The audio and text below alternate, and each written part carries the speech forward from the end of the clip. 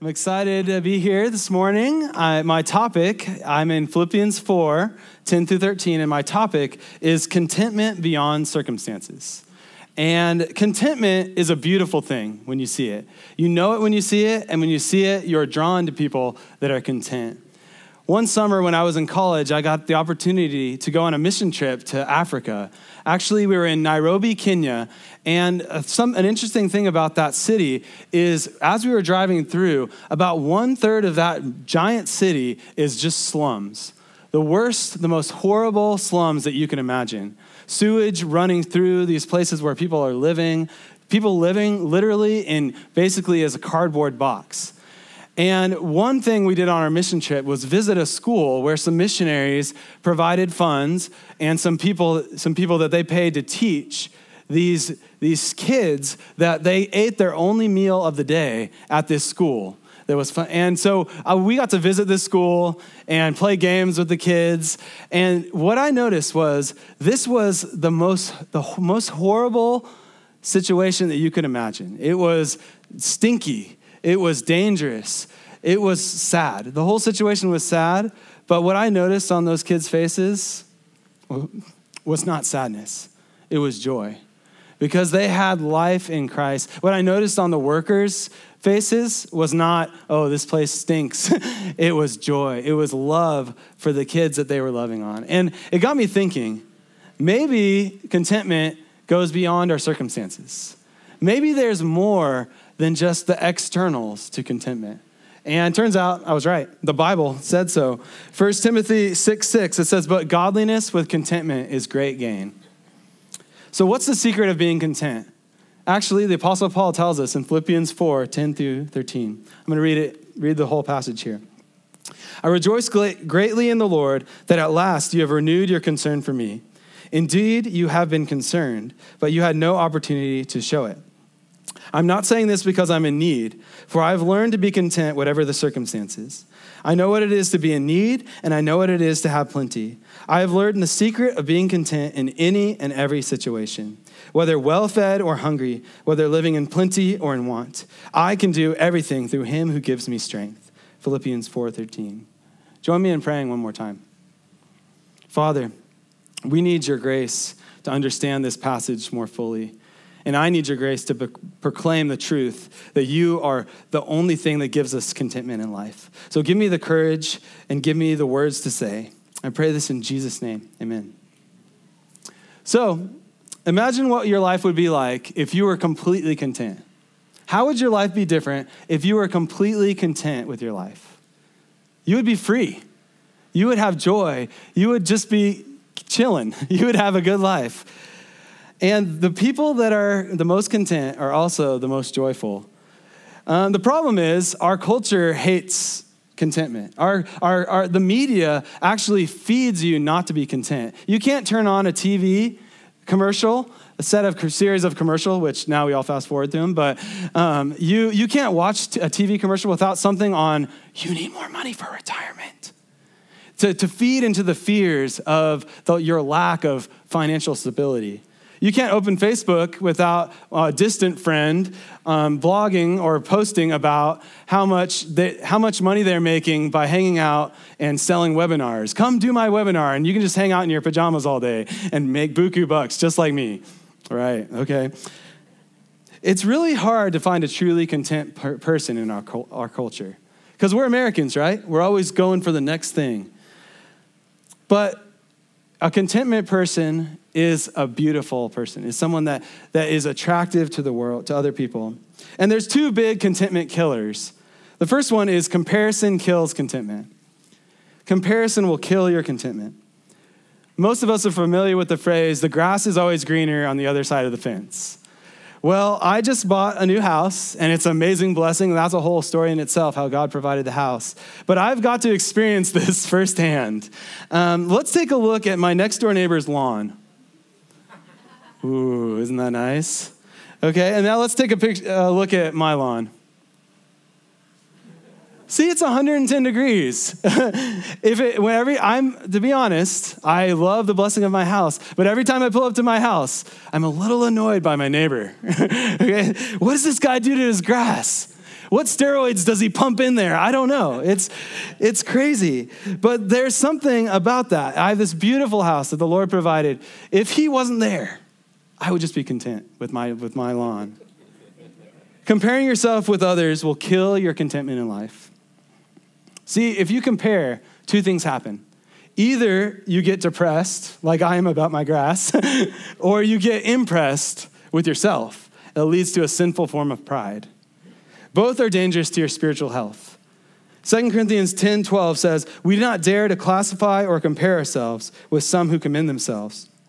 When they measure themselves by themselves and compare themselves with themselves, they are not wise." If you're not careful, this device will kill your contentment. Because you can have an average day, a great day. You went to work, you got off, you're chilling, you have a weekend camping trip coming up, you're super pumped about it. You open up Facebook and you see your buddy and his wife just got back on a 2-week trip to Europe. Whoa, Eiffel Tower? Oh, Italy? Oh, man. All of a sudden, your weekend camping trip doesn't sound as epic, right? And so that's the thing. We have a problem, is often we compare other people's highlight reels with our behind the scenes. We compare, when we go to church, we put on our best clothes and we try to look our best. On Facebook, everything's designed to make you look good. But the reality is, everyone's struggling. Everyone's way more messed up than they want you to know.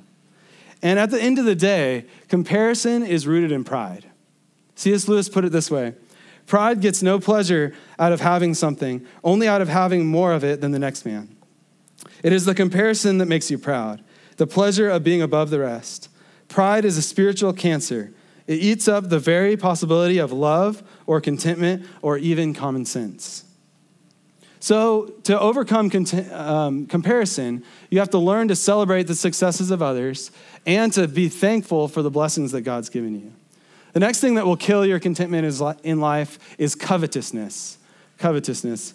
I always kind of found it funny that covetousness, thou shalt not covet, made it into one of the 10 commandments. Because when I thought about it, coveting something is not as bad as killing someone. Okay, I'm a simple guy. It's actually pretty hard to do, too. It's hard not to covet. Anyone tried that? It's not hard not to. It's our natural tendency. So why did God put covetousness, thou shalt not covet, in the 10 commandments? I think because he knew that if we were not content and we were coveting what others had and we were greedy, it would lead to the other sins in the 10 commandments: stealing, lying, adultery, murder. And you may be thinking, well, this is great. All this talk about contentment is great, but you don't know my salary, Paul. If I just had $10,000 more a year, I would be good. I would be set. That is a dangerous way to think. Because most people would only be content if you ask most people, what would it take for you to be content? Just a little bit more. Just a little bit more. And the thing about a little bit more is there's always a little bit more. And so you're never quite content. Sure, I would want a raise just with the rest of us, okay? Who wouldn't want a raise? Okay, good. But if you think a raise is going to solve your contentment problems, you have a serious lack of perspective. Because I once heard a story from a pastor friend of mine that I really respect. Some people were going to a great church like this. They were growing. They were involved in training programs. They were serving in ministry. God was really working in their lives. And they got a job offer across the country to Alaska. Wow, we could be in the nature. And it was $20,000 more a year. That's a big raise, right? I'd be happy with that. You know, and so they thought, well, it must be God's will. It must be the pastor, they got advice and they thought about it. They looked around in the community and there wasn't very many healthy churches there. And they thought, well, there's some good churches and we'll go see what we can do to serve. And the pastor said, my advice to you is stay here, take the pay cut and invest in ministry, make that your priority. And they said, let me pray about that. And they spent 20 years later, and over the course of time, their marriage started having issues because they weren't really plugged into church. They weren't really growing in their walk with God. And then turns out their kids started walking away from Christ. There was just that little separation, 1 degree of separation from where they're being obedient to Christ. And they met up with the pastor about 20 years later, and they said, I would trade anything in the world to make that decision again. I would trade anything in the world to take that pay cut in order to be in a place where I'm going to serve and grow in my walk with God. I want to put Christ first. And he'd already made a lot of damage, but a lot of people are caught up in the covetous pursuit of more. And the Bible says that leads to many, many pains. 1 Timothy 6, it says this, but godliness with contentment is great gain. For we brought nothing into the world, and we can take nothing out of it. But if we have food and clothing, we will be content with that. Those who want to get rich fall into temptation and a trap into many foolish and harmful desires that plunge people into ruin and destruction. For the love of money is a root of all kinds of evil. Some people eager for money have wandered from the faith and pierced themselves with many griefs. 1 Timothy 6 through 10. I want you to circle a phrase in there. It's those who want to get rich. Now, there's nothing wrong with being successful and making money, but it's when that desire to get rich trumps your desire to honor Christ. That's when you're in danger. Jesus put it even more bluntly. He said, no one can serve 2 masters. Either you will hate the one and love the other, or you'll be devoted to one and despise the other. You cannot serve both God and money. Notice back in 1 Timothy where it says they wandered from the faith. Find that little phrase, wandered from the faith. It's not all of a sudden, I don't believe in God anymore.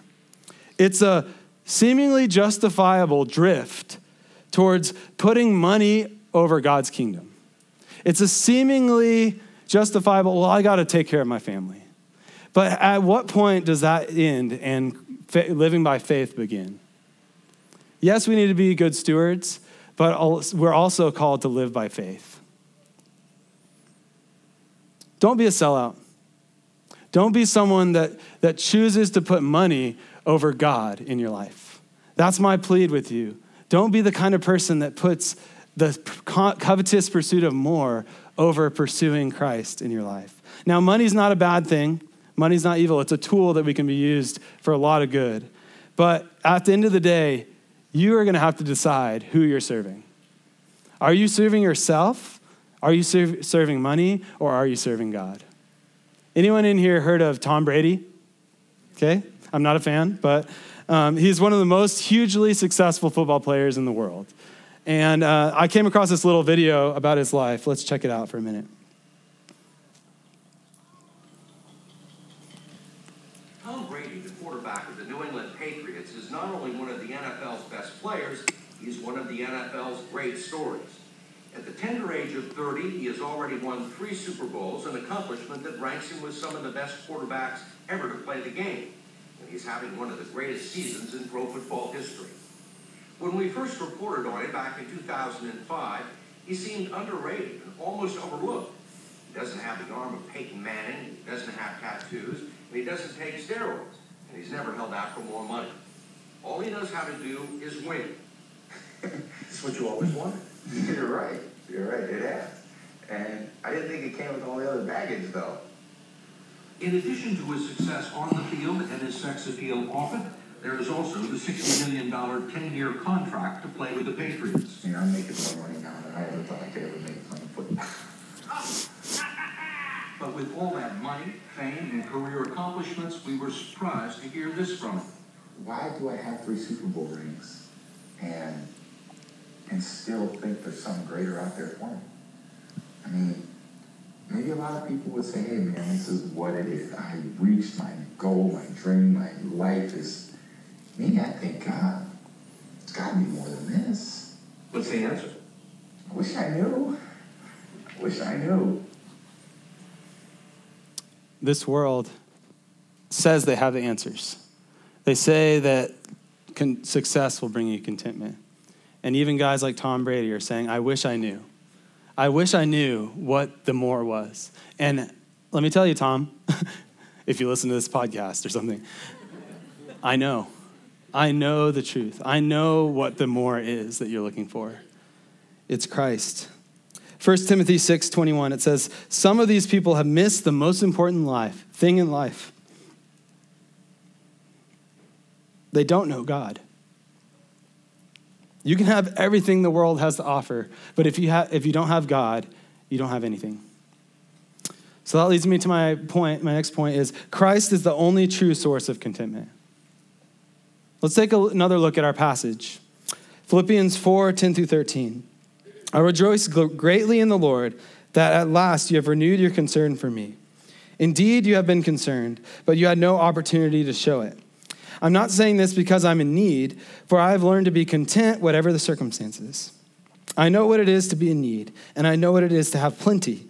I have learned the secret of being content in any and every situation, whether well-fed or hungry, whether living in plenty or in want.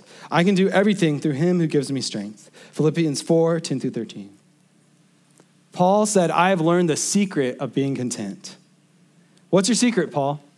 It's Christ. It's Philippians 4:13. I can do all things through Christ who gives me strength. Philippians 4:13, most of us have heard this passage before, and most of us have heard it slightly out of context. Tim Tebow put it on his eye black. Steph Curry writes it on his basketball shoes, thinking, I can win. I can do all things by making every single weird three he shoots. However, this verse is not about feats on the field or the gym. It's not even about accomplishing your dreams, your wildest dreams. It's about contentment beyond your circumstances. You see, Paul was in prison when he wrote this passage. He was in the worst possible circumstances you could imagine, but he still had joy. He still had contentment. So actually, Curry needs this verse more when he loses than before the game, okay? Which probably won't happen anytime soon. There's a phrase in there, he's saying, I'm not saying this because I'm in need. Notice that in the passage. Look at your passage, and it says, I'm not saying this because I'm in need. He's basically saying, I'm good. I'm good. Turn to your neighbor and say, I'm good. I'm good. I'm good. Okay, the gift, because people were supporting his ministry, the gift is nice, right? But it's not needed. Our blessings are good. They're great, but they're not what we're looking for. Our blessings are bonus, if you will. One reason people become discontented is they start to confuse the supply with the source. They start to look for the things that God has supplied them with to give them contentment, to give them security, when really they need to be looking to the source who supplies all our needs. Christ is the only thing that will fulfill your deepest needs. The truth is, Jesus is infinitely worthy and valuable. He is all you need. Philippians 3:7-8, it says, but whatever was to my profit, I now consider loss for the sake of Christ. What is more, I consider everything a loss compared to the surpassing greatness of knowing Christ Jesus my Lord, for whose sake I have lost all things. I consider them rubbish that I might gain Christ. It's one of my favorite passages in all of Scripture. I want you to circle the phrase surpassing greatness if you're taking notes. There's everything the world has to offer down here. And then there's Christ. He is a surpassing greatness. I cannot over-exaggerate how satisfying and how good Christ is. He is supremely satisfying. And so I'm challenging you, I want to encourage you, don't settle for anything less than experiencing Christ on a daily basis. And when you think about Jesus and what he did for us, it makes sense. He died on the cross in your place for your sins. He rose from the dead. He's given you, your past has been completely forgiven. If you're a Christian, every single sin you've ever committed has been wiped out forever. If you're a Christian, you have been adopted into the family of God. You are a child or daughter of God. If you're a Christian, you have a purpose worth living for, worth dying for. You have the greatest cause on earth, which is getting the gospel out to the ends of the earth. If you're a follower of Christ, you have an eternal home waiting in heaven. What more do you need? What more do you need? You see, Christ is enough. Sometimes we don't really realize that Jesus is all we need until he's all we have. Because Apostle Paul was in prison when he wrote this. He had nothing but Christ. He was alone. He was chained to a guard. He was beaten. He had festering sores on his body. He was in the worst possible place, but he said, Christ is enough. I can do all things through Christ. You see, contentment is not about mind games. Counting your blessings is good, but it's not your blessings that count. It's Christ that counts. Contentment is not trying to trick yourself into being happy. Contentment is a fundamental shift of your perspective and your priorities in life. Contentment is choosing Christ over everything else in life. It's not about pleasing God so you can get on his goodies, on his blessings. It's about knowing Jesus. Knowing Jesus is the goal of the Christian life. Knowing Jesus on a progressively deeper and deeper level. So that's a question I have for everyone in here. Do you know Jesus? Do you really know Jesus? And if you have, you would understand what the Apostle Paul is trying to say here. He's trying to say that knowing Christ is the joy that will satisfy the deepest longings of your heart. See, I've been trying to put myself in Paul's shoes, and I realize the reason he can have contentment is because he's lost in a story that's bigger than himself. God has gave Paul a mission to spread the gospel to all the known world. And this season in prison was just a part of the plan. And so when you're lost in God's grand story to redeem all the lost in the world, your petty problems don't matter as much anymore.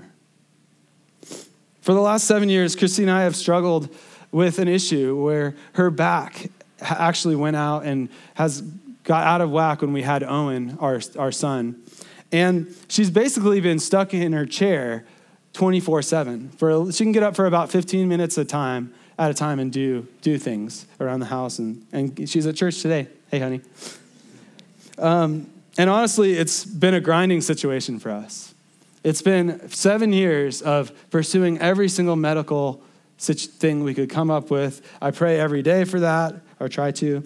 I pray, and it looks like, as of right now, that there's not an answer to the problem. It looks like we're stuck with it. But you know what God's done? God has drawn Christy and I closer to each other. And he's also, most importantly, drawn us closer to himself. And for that, I'm grateful. I still pray for it. I still want to pursue any medical option. But at the end of the day, Christy and I, we're happy. We're content. We are ready to go for the rest of life serving Christ together. And people sometimes ask me, how? How do you do this? And the answer is, I don't know, honestly. But I do know I can do all things. I can do all things through Christ who gives me strength.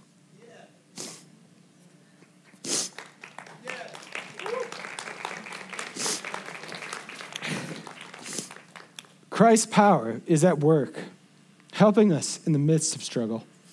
Christ's power has more than enough power to enable us to live the life that he's called us to live and to have joy and peace and contentment. This world is not heaven. Everything doesn't have to be perfect for you to have joy and peace in your life. Jesus promised this in John 6:33. I've told you these things so that in me you may have peace. In this world you will have trouble, but take heart, I have overcome the world. Life is not about comfort or convenience. It's about Jesus. It's about advancing his mission, and it's about being lost in his great story to save those that have never heard. This leads me to my final key for contentment. True contentment is only found in context of total commitment to Christ. Contentment is only found in total, unreserved commitment to Christ. Because we're creatures of commitment. How many of you have gotten fit by working out once a week? Okay, I want to get your story, How many of you have gotten out of debt by just trying to do a little better with your finances? No. Okay. Jesus calls us to total commitment to him. It's the only way the Christian life works, is giving your life unreservedly, totally to Jesus Christ. And when you do that, he will infuse purpose and power and joy and contentment in your life. So don't live another day that's not totally surrendered to Jesus.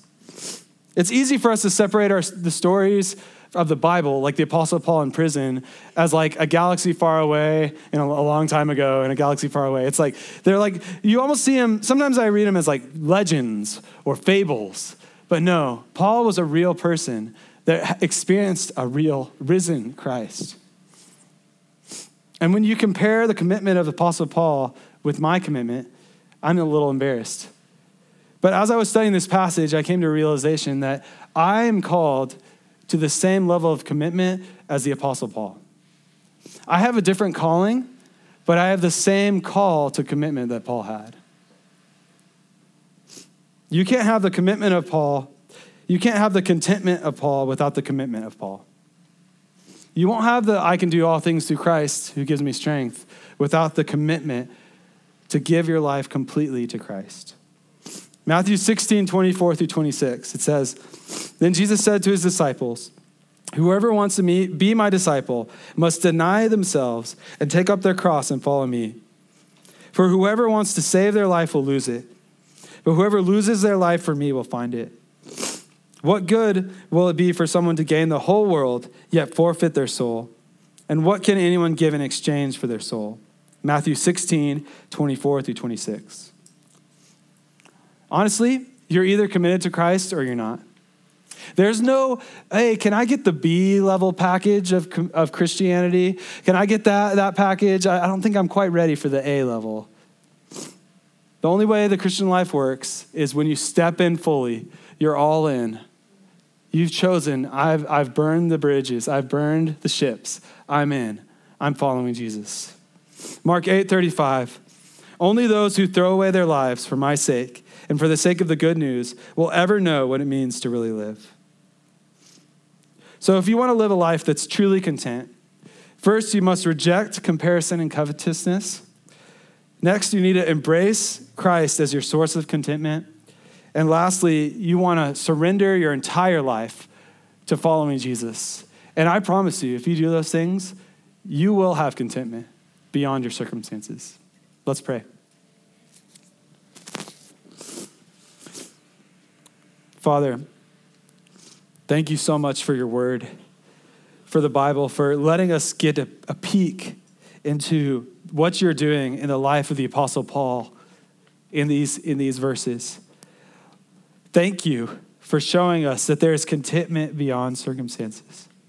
Thank you for showing us that we can follow you with reckless abandon and trust you to provide for our needs. So I pray for everyone in here that we would take our next step, that we would surrender ourselves completely to you and trust you fully. And I pray this in Jesus' name, amen.